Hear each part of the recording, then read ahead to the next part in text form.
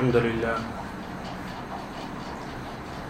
لله رب العالمين والصلاة والسلام على سيد الأنبياء والمرسلين أما بعد فأعوذ بالله من الشيطان الرجيم بسم الله الرحمن الرحيم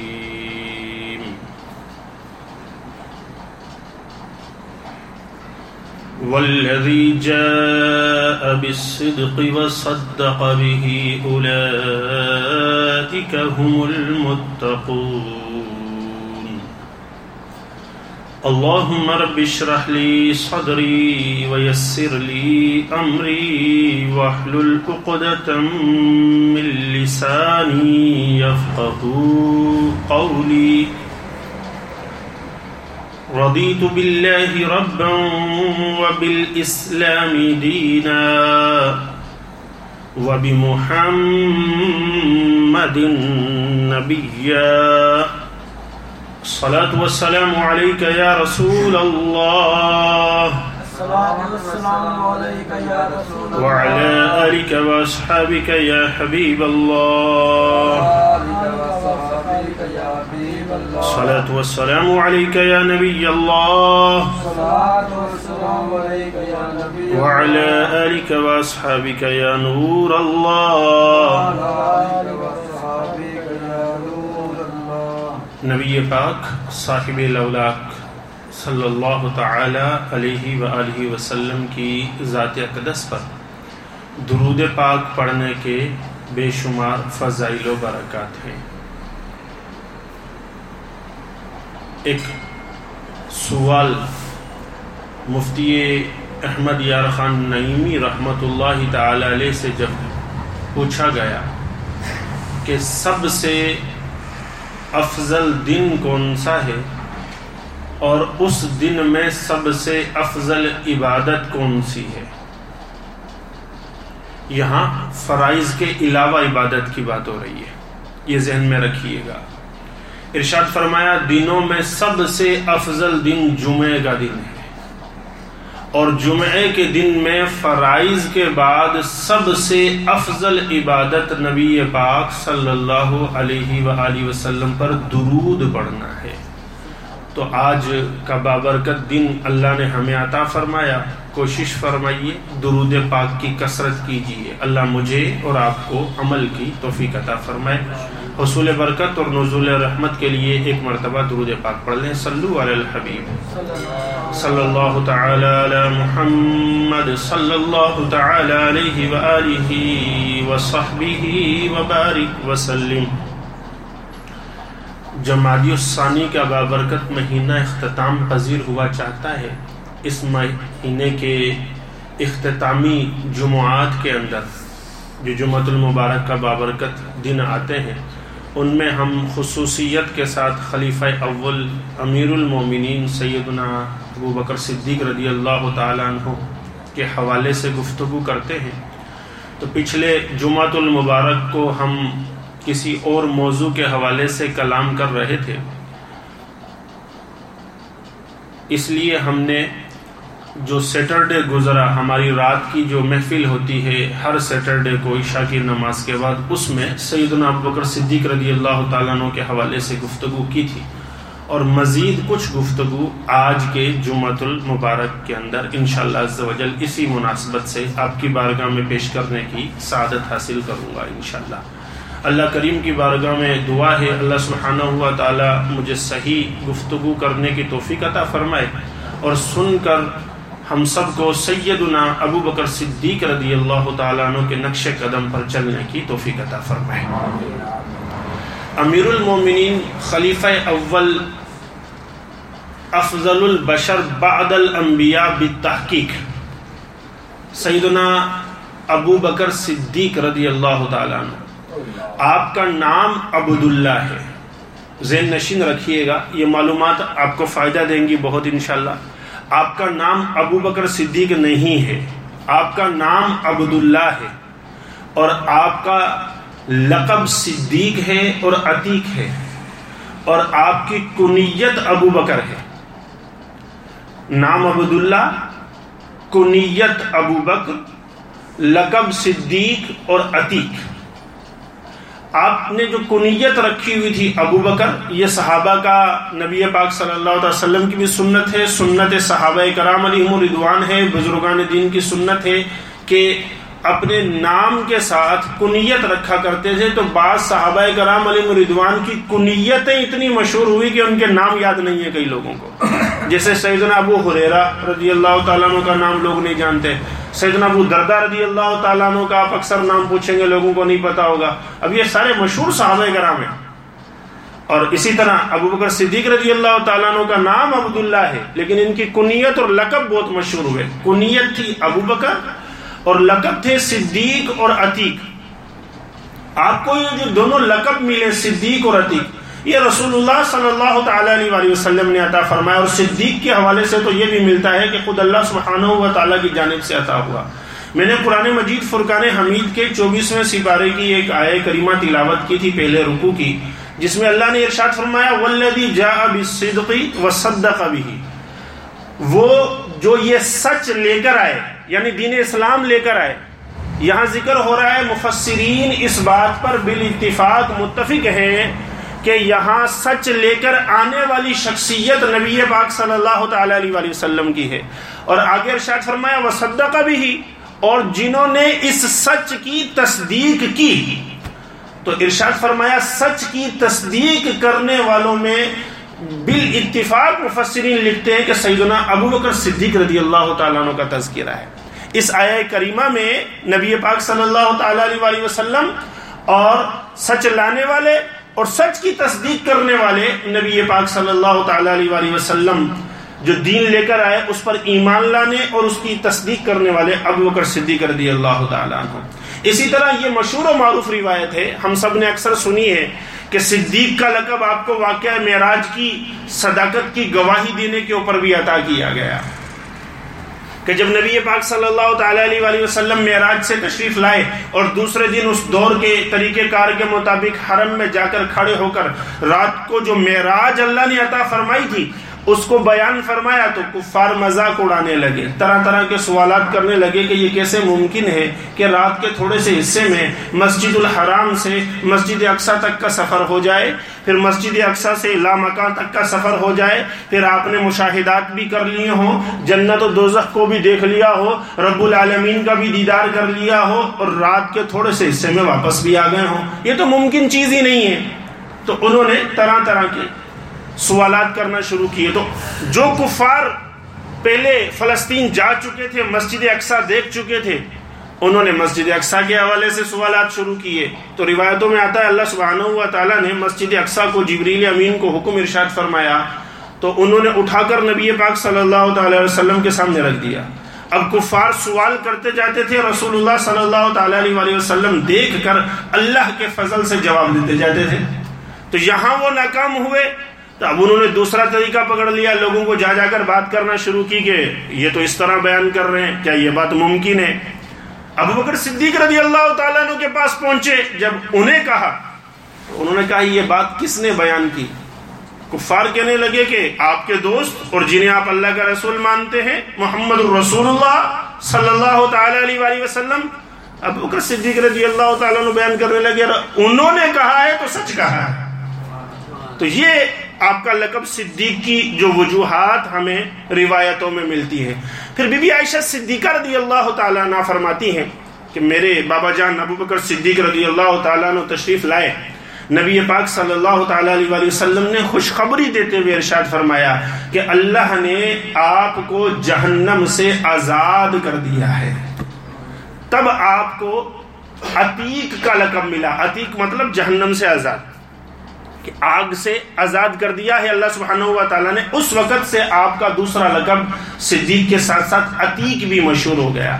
تو آپ کا نام عبداللہ، آپ کی کنیت ابو بکر، آپ کے لقب صدیق اور عتیق۔ آپ کے والد کا نام تھا عثمان۔ ابو بکر صدیق رضی اللہ تعالیٰ عنہ کے والد کا نام کیا تھا؟ آپ کو یاد ہو جائے گا، ریپیٹ کر لیں گے، یاد ہو جائے گا، فائدہ ہو جائے گا۔ لیکن ان کا نام عثمان بھی یاد نہیں ہوتا، ان کی بھی اکثر لوگوں کو کنیت یاد ہے ابو قحافہ، یہ ان کی کنیت تھی. ابو بکر صدیق رضی اللہ تعالیٰ عنہ کے والد کا نام عثمان تھا اور کنیت ابو قحافہ تھی. اسی طرح ابو بکر صدیق رضی اللہ تعالیٰ عنہ کی والدہ محترمہ کا نام تھا سلمہ نام تھا والدہ محترمہ کا, اور ان کی کنیت تھی ام الخیر. ٹھیک ہے, یہ تو اکثر کو چونکہ توجہ نہیں ہوتی تو یہ چیز معلوم نہیں ہوتی. انشاءاللہ یاد رکھ لیں گے تو فائدہ ہوگا. میں یہ یاد رکھنے کے لیے کیوں کہہ رہا ہوں, دیکھیے آج کل ایک دوڑ سی لگی ہوئی ہے بچوں کے نام رکھنے کی, اور یونیک نام کوشش کیے جاتے ہیں, رکھے جاتے ہیں. تو ناموں کے اندر کوشش کیا کریں کہ اللہ تعالیٰ کے نام جو ہمیں ملتے ہیں جن کو رکھنے کی اجازت ہے لفظ عبد کے ساتھ, کیونکہ اللہ تعالیٰ کے کچھ نام ایسے ہیں جن کو رکھنے کی اجازت نہیں ہے. تو اللہ تعالیٰ کے ناموں میں سے لفظ عبد کے ساتھ بھی کوئی نام اگر رکھنا چاہے نا تو پہلے پوچھ لیا کریں. اسی طرح نبی کریم صلی اللہ علیہ وسلم کے نام, پھر صحابہ کرام اور صحابیات رضوان اللہ تعالی علیہ مجمعین کے نام, اسی طرح بزرگان دین اہل بیت اطہار اور ان پاک گھرانوں کے نام, بزرگان دین کے نام, ان کے ناموں پر اگر نام رکھیں گے نا تو بچے کو اور بچی کو اس کی برکت ملتی ہے. یاد رکھیے گا نام کے اثرات ہوتے ہیں. نام کے کیا ہوتے ہیں؟ اثرات ہوتے ہیں. اس لیے بزرگان دین نے کہا کہ اپنے بچوں کا اچھا نام رکھو, اور نبی پاک صلی اللہ تعالی علیہ وآلہ وسلم نے جہاں بچے کی تربیت کے حوالے سے اس کے حقوق بیان کیے ہیں نا, بچوں کے حقوق جو والدین پر ہوتے ہیں, ان میں دوسرا حق یہی بیان کیا گیا کہ والدین پر بچے کا دوسرا حق یہ ہے کہ جب وہ پیدا ہو تو اچھا نام رکھا جائے. پہلا حق اچھی ماں, کہ اس کے لیے اچھی ماں کو تلاش کرے, اس کی ماں اچھی ہونی چاہیے, یعنی اچھی خاتون سے شادی کرے انسان. پہلا حق یہ اولاد کا بیان کیا گیا, اور دوسرا حق بیان کیا گیا کہ اس کا اچھا نام رکھے. تیسرا حق بیان کیا گیا کہ اس کی تعلیم و تربیت کرے, اور چوتھا حق بیان کیا گیا کہ جب وہ سن بلوغ کو پہنچ جائے تو اس کا نکاح کرے. یہ اولاد کے 4 حقوق بنیادی جو والدین پر ہوتے ہیں, جو والدین نے پورے کرنے ہوتے ہیں. یہ بھی یاد رکھنے چاہیے, کیونکہ آج کل ایک نیا سلسلہ یہ بھی ہے کہ اکثر والدین بچوں کی شکایت تو کر رہے ہوتے ہیں, لیکن اگر یہ دیکھا جائے نا انہوں نے بچوں کے کتنے حق پورے کیے ہیں تو پھر وہاں تعلیم و تربیت میں خاص کوتاہی نظر آ رہی ہوتی ہے. تو اس کا خیال رکھنا چاہیے. جب ہم کسی سے اپنے حقوق چاہتے ہوں تو پہلے کوشش یہ کرنی چاہیے اس کے جو حقوق ہم پر بنتے ہیں وہ پورے کریں.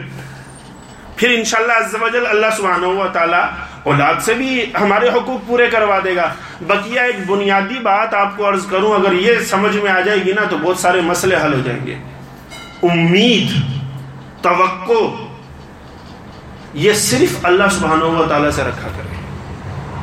کس سے رکھا کریں؟ امید اور توقع کس سے رکھیں؟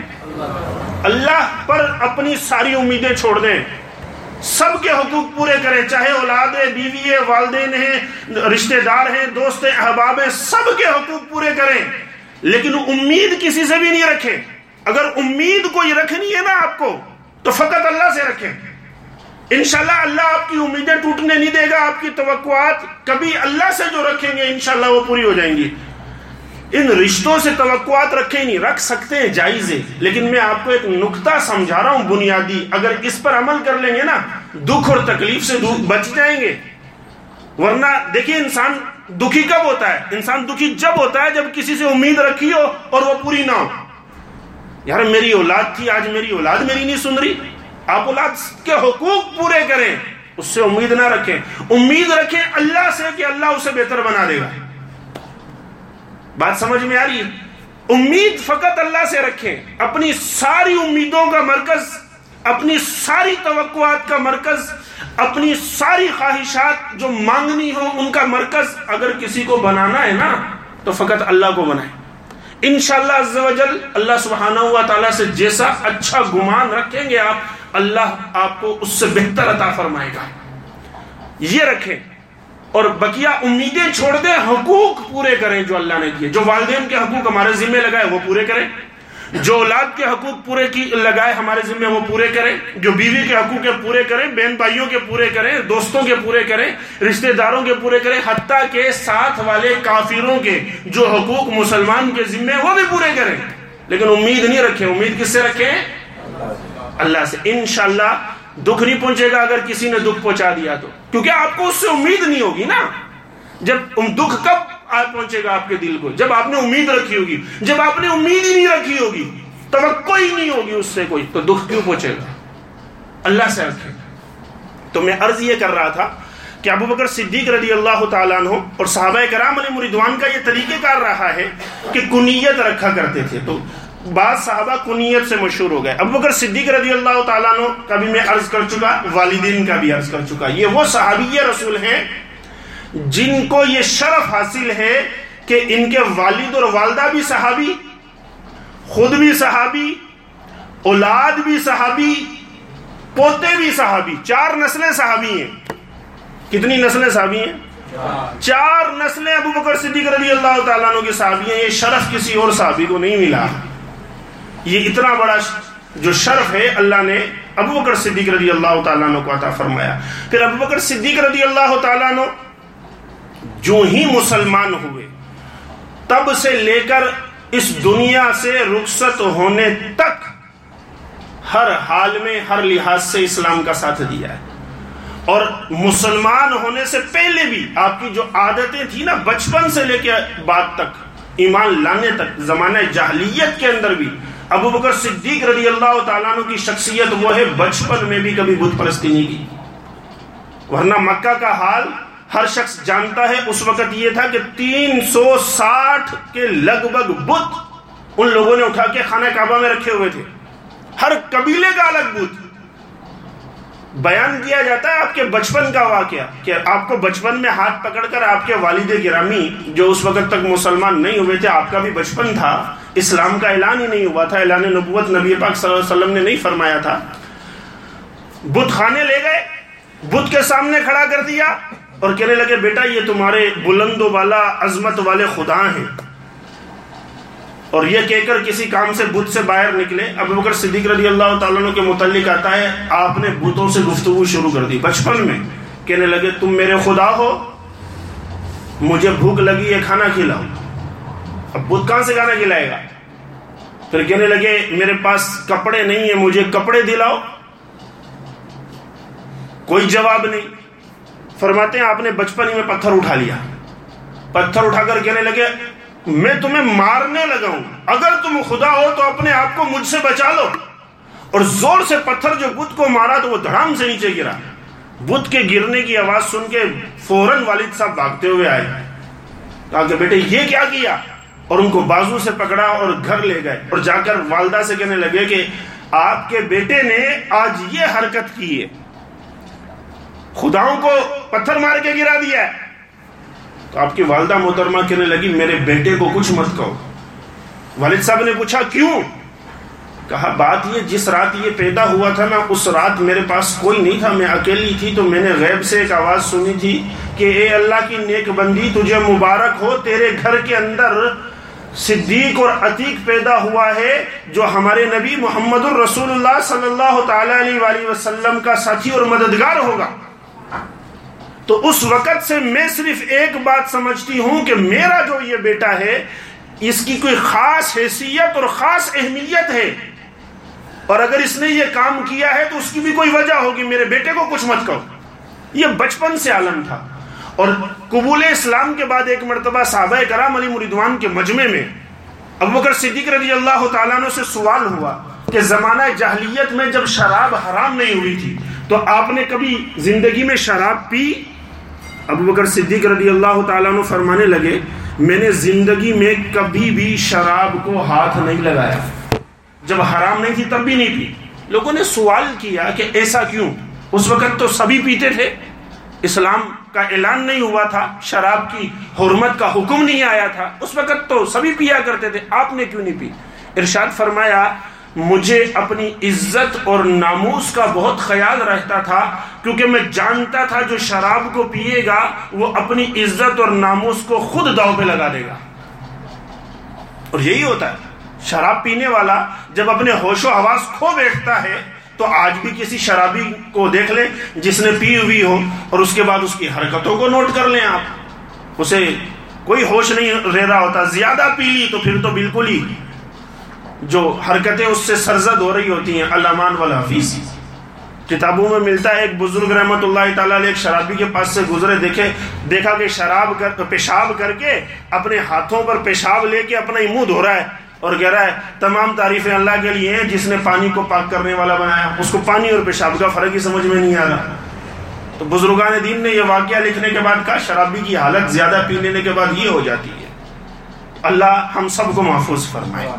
تو محترم اور پیارے اسلامی بھائیو، ابو بکر صدیق رضی اللہ تعالیٰ عنہ وہ شخصیت ہے، نہ بچپن میں کبھی بت پرستی کی، نہ جوانی میں کبھی شراب کو ہاتھ لگایا، اسلام سے پہلے بھی اور اسلام کے بعد تو ان چیزوں کی حرمت کا حکم آ گیا. تو صحابہ کرام علیہم رضوان، ایک آپ نہیں صحابہ کے متعلق آتا ہے مدینہ المنورہ میں جس دن حرمت کی آیت نازل ہوئی ہے، شراب پانی کی طرح نالیوں میں بہہ رہی تھی. شراب کے بھرے ہوئے مٹکے صحابہ کرام علیہم رضوان نے اللہ کے ایک حکم پر بالکل گلیوں کے اندر بہا دیے تھے، نالیوں میں بہا دیے تھے. اور حیرانگی ہوتی ہے اس مسلمان پر کہ صحابہ کرام علیہم رضوان تو جو اس چیز کے اتنے عادی تھے، اس دور کے اندر عام تھی یہ چیز، اس کے باوجود ایک حکم آیا تو مٹکے تک اٹھا کے پھینک دیے، نالیوں میں بہا دی، کبھی زندگی بھر ہاتھ تک نہیں لگایا. آج ہم مسلمان ہو کر بھی ہاتھ لگائیں تو ہمیں سوچنا چاہیے کہ ہم کس نبی کے امتی ہیں اور ہمارا عمل کیسا ہونا چاہیے. تو میرے محترم اور پیارے اسلامی بھائیو، وقت ہو گیا.